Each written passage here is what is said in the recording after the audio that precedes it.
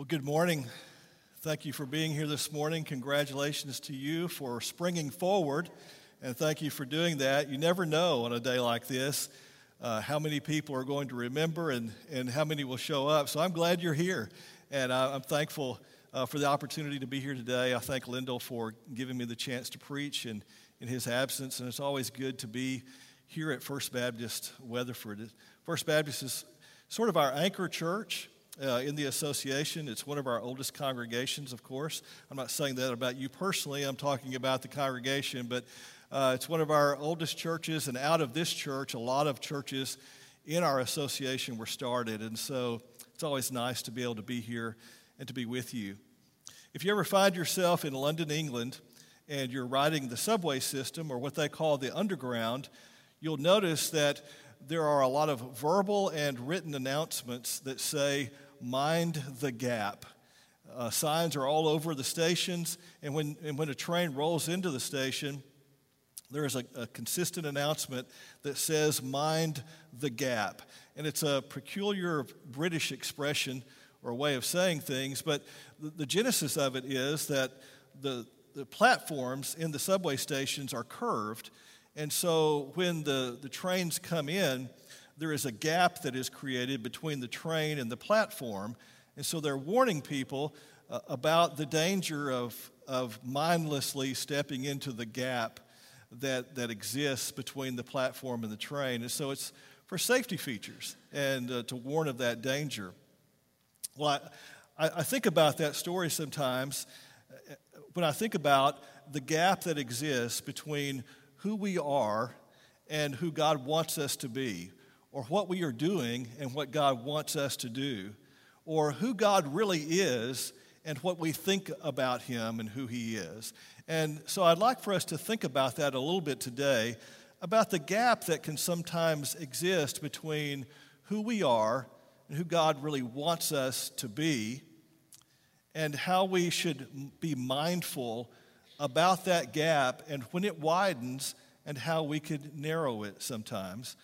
And I want to read a story from the life of Elijah in 1 Kings chapter 19. I'll start in verse 1, and if you have a Bible and you want to open your Bible to that chapter, feel free to do so. It's 1 Kings chapter 19, and I'll start in verse 1. Ahab told Jezebel everything Elijah had done and how he had killed all the prophets with the sword, referring to the prophets of Baal. So Jezebel sent a messenger to Elijah saying, "May the gods punish me and do so severely if I don't make your life like the one of them by this time tomorrow." Then Elijah became afraid and immediately ran for his life. When he came to Beersheba that belonged to Judah, he left his servant there, but he went on a day's journey into the wilderness. He sat down under a broom tree and he prayed that he might die. He said, "I have had enough, Lord. Take my life, for I'm no better than my fathers." Then he lay down and he slept under the broom tree. Suddenly an angel touched him.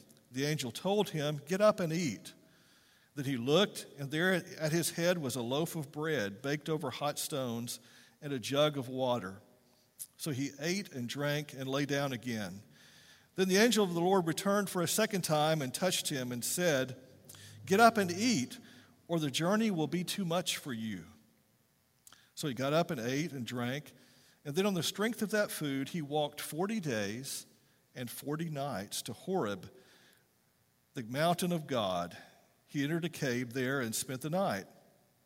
Suddenly the word of the Lord came to him and said to him, "What are you doing here, Elijah?" He replied, "I have been very zealous for the Lord God of armies, but the Israelites have abandoned your covenant, torn down your altars, and killed your prophets. They have killed the prophets with the sword, and I alone am left, and they are looking for me to take my life." Then he said, "Go out and stand on the mountain in the Lord's presence." At that moment, the Lord passed by. A great and mighty wind was tearing at the mountains and shattering cliffs before the Lord, but the Lord was not in the wind. After the wind, there was an earthquake, but the Lord was not in the earthquake. After the earthquake, there was a fire, but the Lord was not in the fire. And after the fire, there was a voice, a soft whisper. When Elijah heard it, he wrapped his face in his mantle and went out and stood at the entrance of the cave. Suddenly a voice came to him and said, "What are you doing here, Elijah?" "I have been very zealous for the Lord God of armies," he replied, "but the Israelites have abandoned your covenant, torn down your altars, and killed your prophets with the sword. I alone am left, and they're looking to take my life." Then the Lord said to him, "Go, and return by the way you came to the wilderness of Damascus. When you arrive, you are to anoint Hazael as king of Aram. You will then anoint Jehu, the son of Nimshi, as king over Israel, and Elisha, the son of Shaphat, from Abel-Meholah, as prophet in your place. Then Jehu will put to death whoever escaped the sword of Hazael, and Elijah will put to death whomever escapes the sword of Jehu. But I will leave 7,000 in Israel, every knee that has not bowed to Baal, and every mouth that has not kissed him." Well, Elijah finds himself alone in the wilderness, depressed, and saying, "I'd like to die. I've had enough, Lord. I've had enough, and I want to die." How did he get there? Well, there's a backstory, of course. I won't read all of chapter 18 to tell that story, but I will refer to a couple of things. First of all, there was a bit of a confrontation between Elijah and Ahab. The scripture tells us that Ahab did more evil in the sight of the Lord than any other king before him in Israel. And God was punishing Israel because they were following Ahab and his wife Jezebel into evil, and they were worshiping false gods. And so God led Elijah to this confrontation to once and for all establish the fact that he wanted the nation to return to him. Ahab gathers all the people to Mount Carmel, and in verse 21 of chapter 18, Elijah confronts the people. He approached them and said, "How long will you waver between two opinions? If the Lord is God, follow him, but if Baal, follow him." But the people didn't answer him a word. So Elijah lays out the distinction. If God is the true and living God, if Yahweh is the God of Israel, then follow him. If Baal is the right God for you, then follow him. But how long are you going to sit on the fence between the two? You can't hold both opinions. That tension is too much. You can't hold on to that. But the people were unable to make a decision. They wanted to hold on to both. They wanted to go through the motions of worshiping God, but they also wanted to worship Baal. And Elijah is saying, you can't do that. The gap is too large. And you need to mind the gap between who God has called you to be and who you are right now. And the people weren't willing to face up to that. Now, we have to ask the question, how did they get here? How did they move from being God's people to being this people that was willing to sit on the fence between the God of Israel and Baal, the false god? How did they get there? Well, it wasn't just something that happened all of a sudden. It was over the course of time when they found themselves making choices and engaging in activities that gradually led them step by step away from true faithfulness to the God of Israel. And now they find themselves in this dilemma where they're following an evil king, an evil queen, and they're living with this broadened gap between who they are and who God called them to be. And that's how we get there too, isn't it? We don't just wake up one day and we find our hearts far from God. It happens bit by bit, choice by choice, action by action. Little things that creep into our lives that widen that gap between who God calls us to be and who we really are as the people of God. And it's small decisions. We can sometimes focus on large sins that we see other people commit that we think are, we wouldn't do that. We wouldn't engage in that. We're not like those folks. It's really the small decisions that we make. It's tax time and opportunities come up every now and then, maybe to cheat on your taxes. Maybe you don't report some cash income, or you take a deduction that is really not allowed, or you just do a small little thing that just chips away at your integrity, and you think, well, that doesn't really matter. God won't mind, but it widens the gap between who we are, who God wants us to be. Or maybe you're in business and you have a choice to make. That choice maybe is something that treats people the wrong way, or it erodes away your integrity, and you think, well, everybody else does that. I'm in a competitive environment, and if I don't do that too, then I will lose to my competition. And so I'll just do this. Surely God won't mind, and it widens the gap between who we are and who God wants us to be. Or maybe we're in school and we haven't studied like we should, and so we get an opportunity to cheat on a test. God won't mind just this one time. Just a small step by step, choice by choice, action by action. The gap widens between who we are and who He's called us to be. And we find ourselves in these positions of divided loyalty. Do we really do what God wants us to do? I mean, was Jesus serious when He said to love your enemies? Did He really want us to do that? The answer is yes.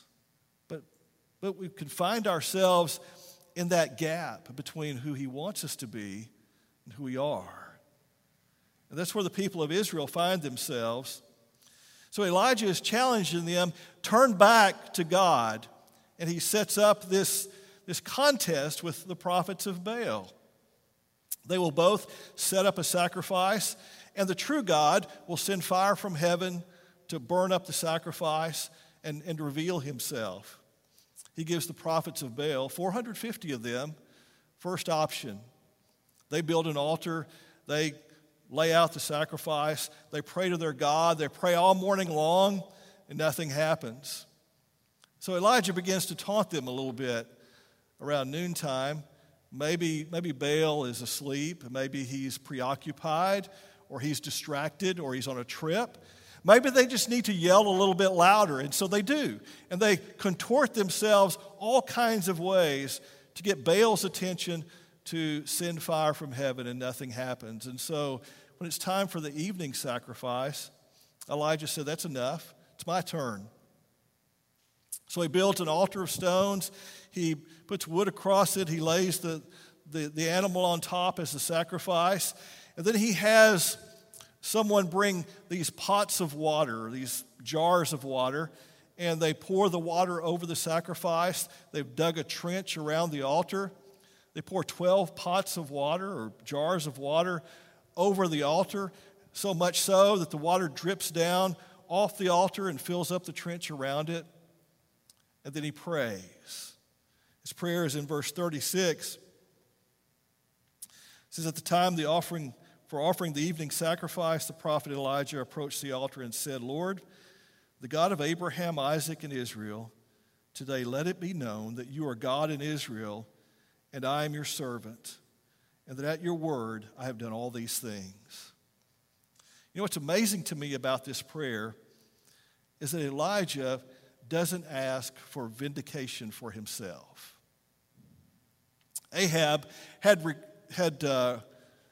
said to Elijah and referred to him as the troubler of Israel. And Elijah doesn't come before God and say, God, will you show Ahab that I'm not the troubler of Israel? He's the troubler of Israel. He's the one causing the problem, not me. Elijah doesn't do that.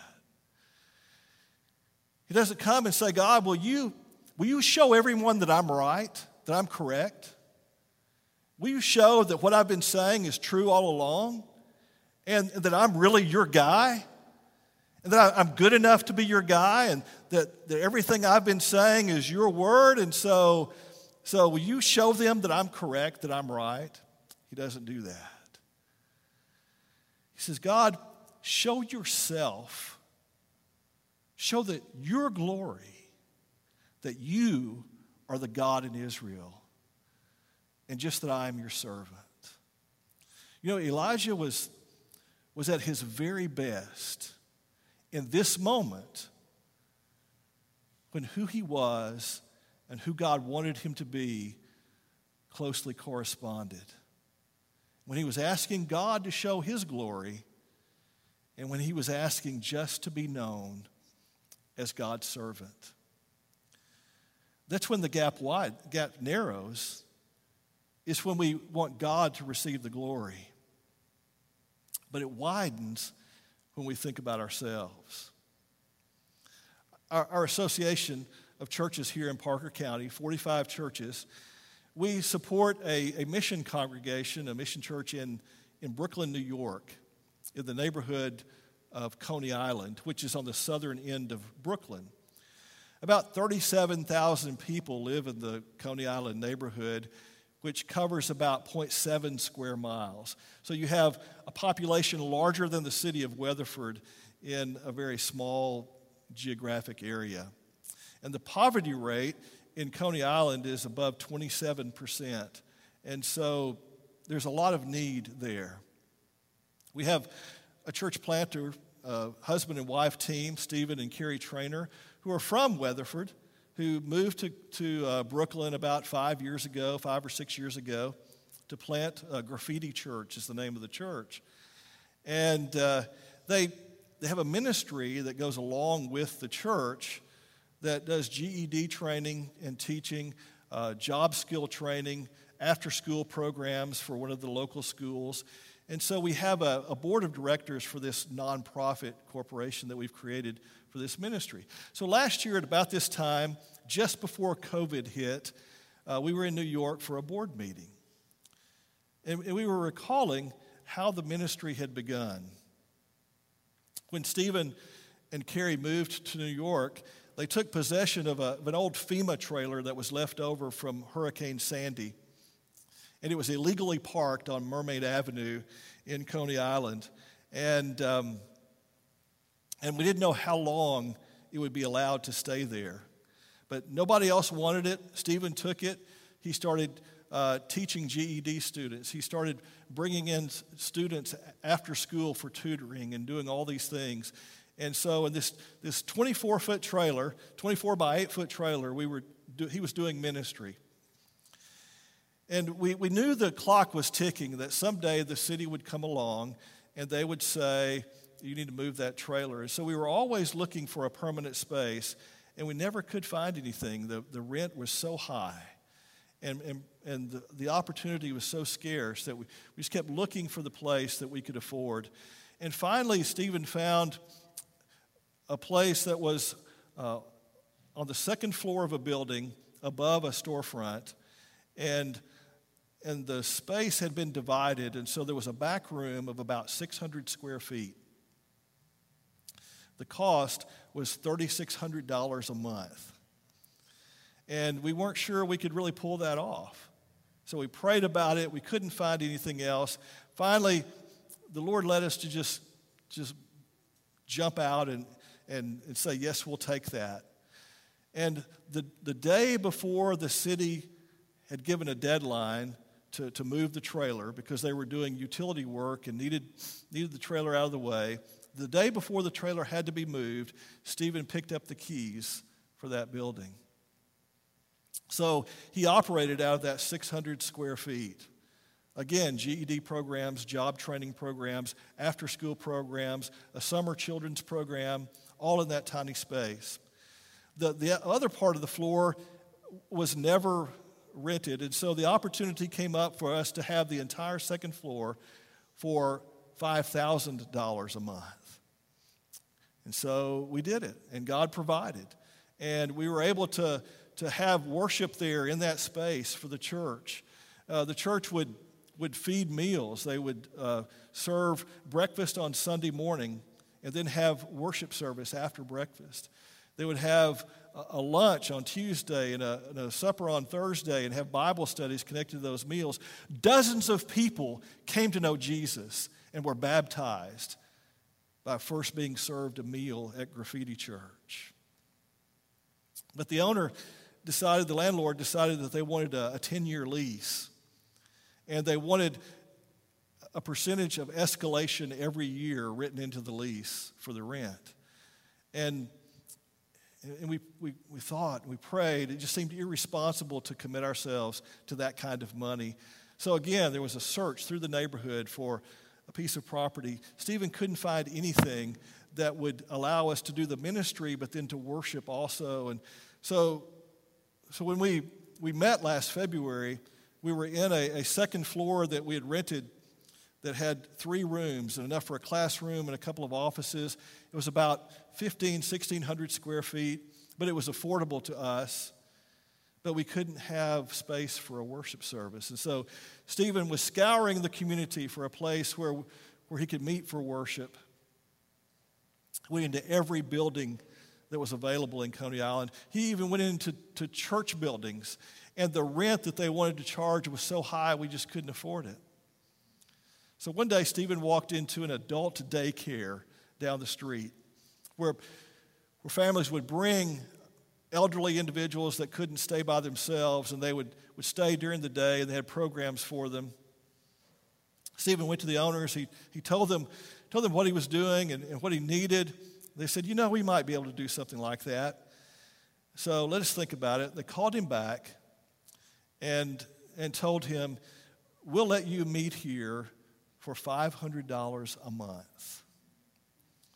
And we praised God for that someone would allow us to have a space. And so the day that we were there last February and we were meeting, Stephen received a message from the owners of the building. And they said to him, we have similar interests. We're serving basically the same people. We want to accomplish many of the same purposes. And we believe in Jesus also. And so we've just decided that we'll just let you meet in our building. We'll let you use our building, and we're not going to charge you. So that afternoon we were prayer walking the neighborhood. And it's something that we always do as a board. And we came to that spot on the corner of Mermaid Avenue and 26th Street. And we prayed and we said to God, we're on holy ground here. Because this is where we began to fulfill the vision that you had for our ministry. And we had no idea how you were going to help us do that. And we confess that a lot of times we tried to do it ourselves. We thought we were the only ones. We thought nobody else is offering ministry like we're doing. And we began to think that you were relying on us to carry out your mission. You needed us. And we said, we confess today the reality that we need you way more than you need us. And we prayed and we said to God, you loved this neighborhood long before we loved it, long before we were here. And you will love this neighborhood long after we're gone. And so we want you to be known in this neighborhood as God, and for us just to be known as your servants. And when we allow God to be glorified, when we allow God to be known, when we just pray for him to be known, and we want him to be the one who receives the glory, and all we want to do is participate in that and to be part of the work that he's doing and to be ambassadors for the kingdom, then we are never more closer to narrowing that gap between who he is and who we ought to be and what he wants us to be. And so Elijah finds himself out in the wilderness because he got a little bit full of himself, and he And the people got excited when he prayed, and God brought fire down from heaven and consumed the sacrifice and the altar, the wood, the stones. It lapped up all the water and the trenches and all of that. The people returned to God, and they slaughtered all the prophets of Baal. And Elijah thought, man, we've had a great revival, and the whole nation is going to turn back to God. And I have no idea what he thought Jezebel was going to do. Maybe he thought she would repent, but she didn't. She got angry. And she put a contract out on Elijah's life. And he got scared, and he ran. And he said, God, I've had enough. I've had enough, and I just want to die. Now, think about that for a moment. How does a man who has called fire down from heaven and has watched that enormous miracle suddenly a couple of days later say, I've had enough and I want to die? Well, it just shows how easy it is to go from being right in the center of where God wants you to all of a sudden widening that gap again between who we are and who he wants us to be. And he again thought, I'm going to be vindicated by this. He thought, everything is going to change. And when things didn't change the way he expected them to change, he suddenly said, God, I've had enough. He's lost sight of who God is and who he is in relationship to him. So he had prayed, God, I just want to be your servant, but now he's fearing for his life. How did he get to the point where he thought that Jezebel's power was greater than the power who had sent fire down from heaven to consume the sacrifice? But it happens, doesn't it? It happens because we lose sight of who God is and who we are in relationship to him. It's easy to forget that we're just his servants. And we get consumed with that weariness of thinking that we have to carry the whole burden for everything that God wants to do. And so somehow, it's hard for us to imagine it, but somehow Elijah thinks he's a failure. He thinks he's failed God. And so it's just time for him to die because he's carrying that burden of thinking that he has to carry all that God wants him to do. So what God does is he provides for Elijah. He provides nourishment. He provides rest. And then he provides a challenge. He wakes him up. He feeds him. He gives him rest. He sends him on a journey. And God's going to speak to him. Now, it's significant to me that God sent the huge windstorm. He sent the earthquake. He sent the fire. Because that's how we often think God is going to speak, through these big, magical, majestic moments. And certainly God can do that, but that wasn't what he wanted Elijah to see and to hear. He speaks in a still, small voice. And he asks him, what are you doing here? Twice. And twice Elijah says, man, I was out there, I was doing your work, I was working hard, I was doing what I thought you wanted me to do, and now they want to kill me. How often have we as individuals and as churches said, God, we're out there, we're doing the cause, we're doing the work, we're trying to serve you, we're trying to be faithful to you, and it's just not working out. And we've had enough. God doesn't chastise Elijah. He could have. But he really doesn't even bother with Elijah's complaint. He says, get up and go back to the fight. Go back to being who I called you to be. I called you to be a prophet, and I'm not through with you yet. So go back. And oh, by the way, there are more out there just like you. You think you're the only one, but you're not. There are more like you. So easy for us to think that that our service for God isn't doing any good.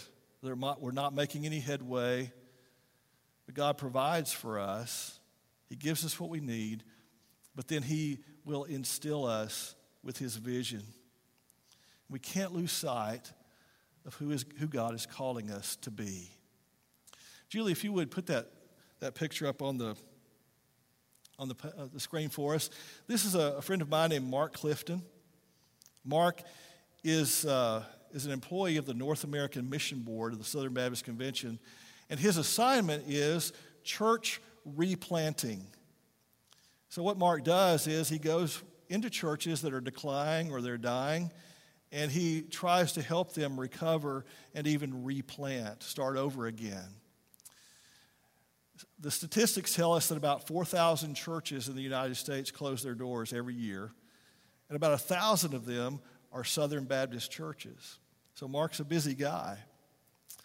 One day he was out driving around where he lives in Kansas City, and it's where he grew up. And as he was doing some things, he was taking pictures of some churches that he knew had once existed but no longer existed, and buildings that housed churches that no longer house a Baptist church. So he took this picture in front of a church, and you may not be able to read the sign. If you go to the second picture, Julie, you can't really read the sign there. You'll see that what was once a thriving Baptist church is now home to a splinter group from the Church of Latter-day Saints. And so he was talking about the loss of sacred spaces. Mark refers to an empty church building. He says an empty church building is the same to God as what an empty castle says about a long-forgotten king. And so I sent Mark a message. I said, what happened to these churches? Did the community around them change? Was there moral failure among the leadership? Was it, what happened? And he wrote me back, and he said it was none of that. This church was in a thriving neighborhood. There were plenty of people to reach. But what happened was they began to be more concerned about their preferences than they were the mission of Jesus. They forgot that their mission was to seek and to seek the lost, let Jesus save the lost, and to grow them up as disciples of Jesus Christ. It became, satisfying their preferences became more important to them. So as time went on, they began to decline. And as they declined, they doubled down more and more on their preferences until they ceased to exist. And now the building is owned by another group. We know that's what happens to us when we have a gap. And I'm not telling that story because I think First Baptist Church is in danger of dying. I'm not trying to make that suggestion. I'm trying to say how easy it is for us to lose the vision of God, to be like Elijah out in the wilderness thinking, we've tried everything, we've done everything, it's just not working out. And God calls us to get back up and go back to the fight. I'm not finished with you. Be who I called you to be. Serve me, and there are more out there just like you who do the work of the kingdom. And God is saying, I was here long before you were, and I'll be here long after you are, and I will love the world more than you ever could. Just demonstrate my glory and demonstrate that you're my servant. The gap widens when we forget that God provides for us and we think we have to do it all ourselves. And it widens when we forget his vision for people to come to know Jesus and to grow up as his disciples. And for us to be ambassadors of the kingdom, and for our churches to be embassies of his kingdom. And maybe God is calling you back to that in some way today. Maybe there's a gap between who you are and who God has called you to be.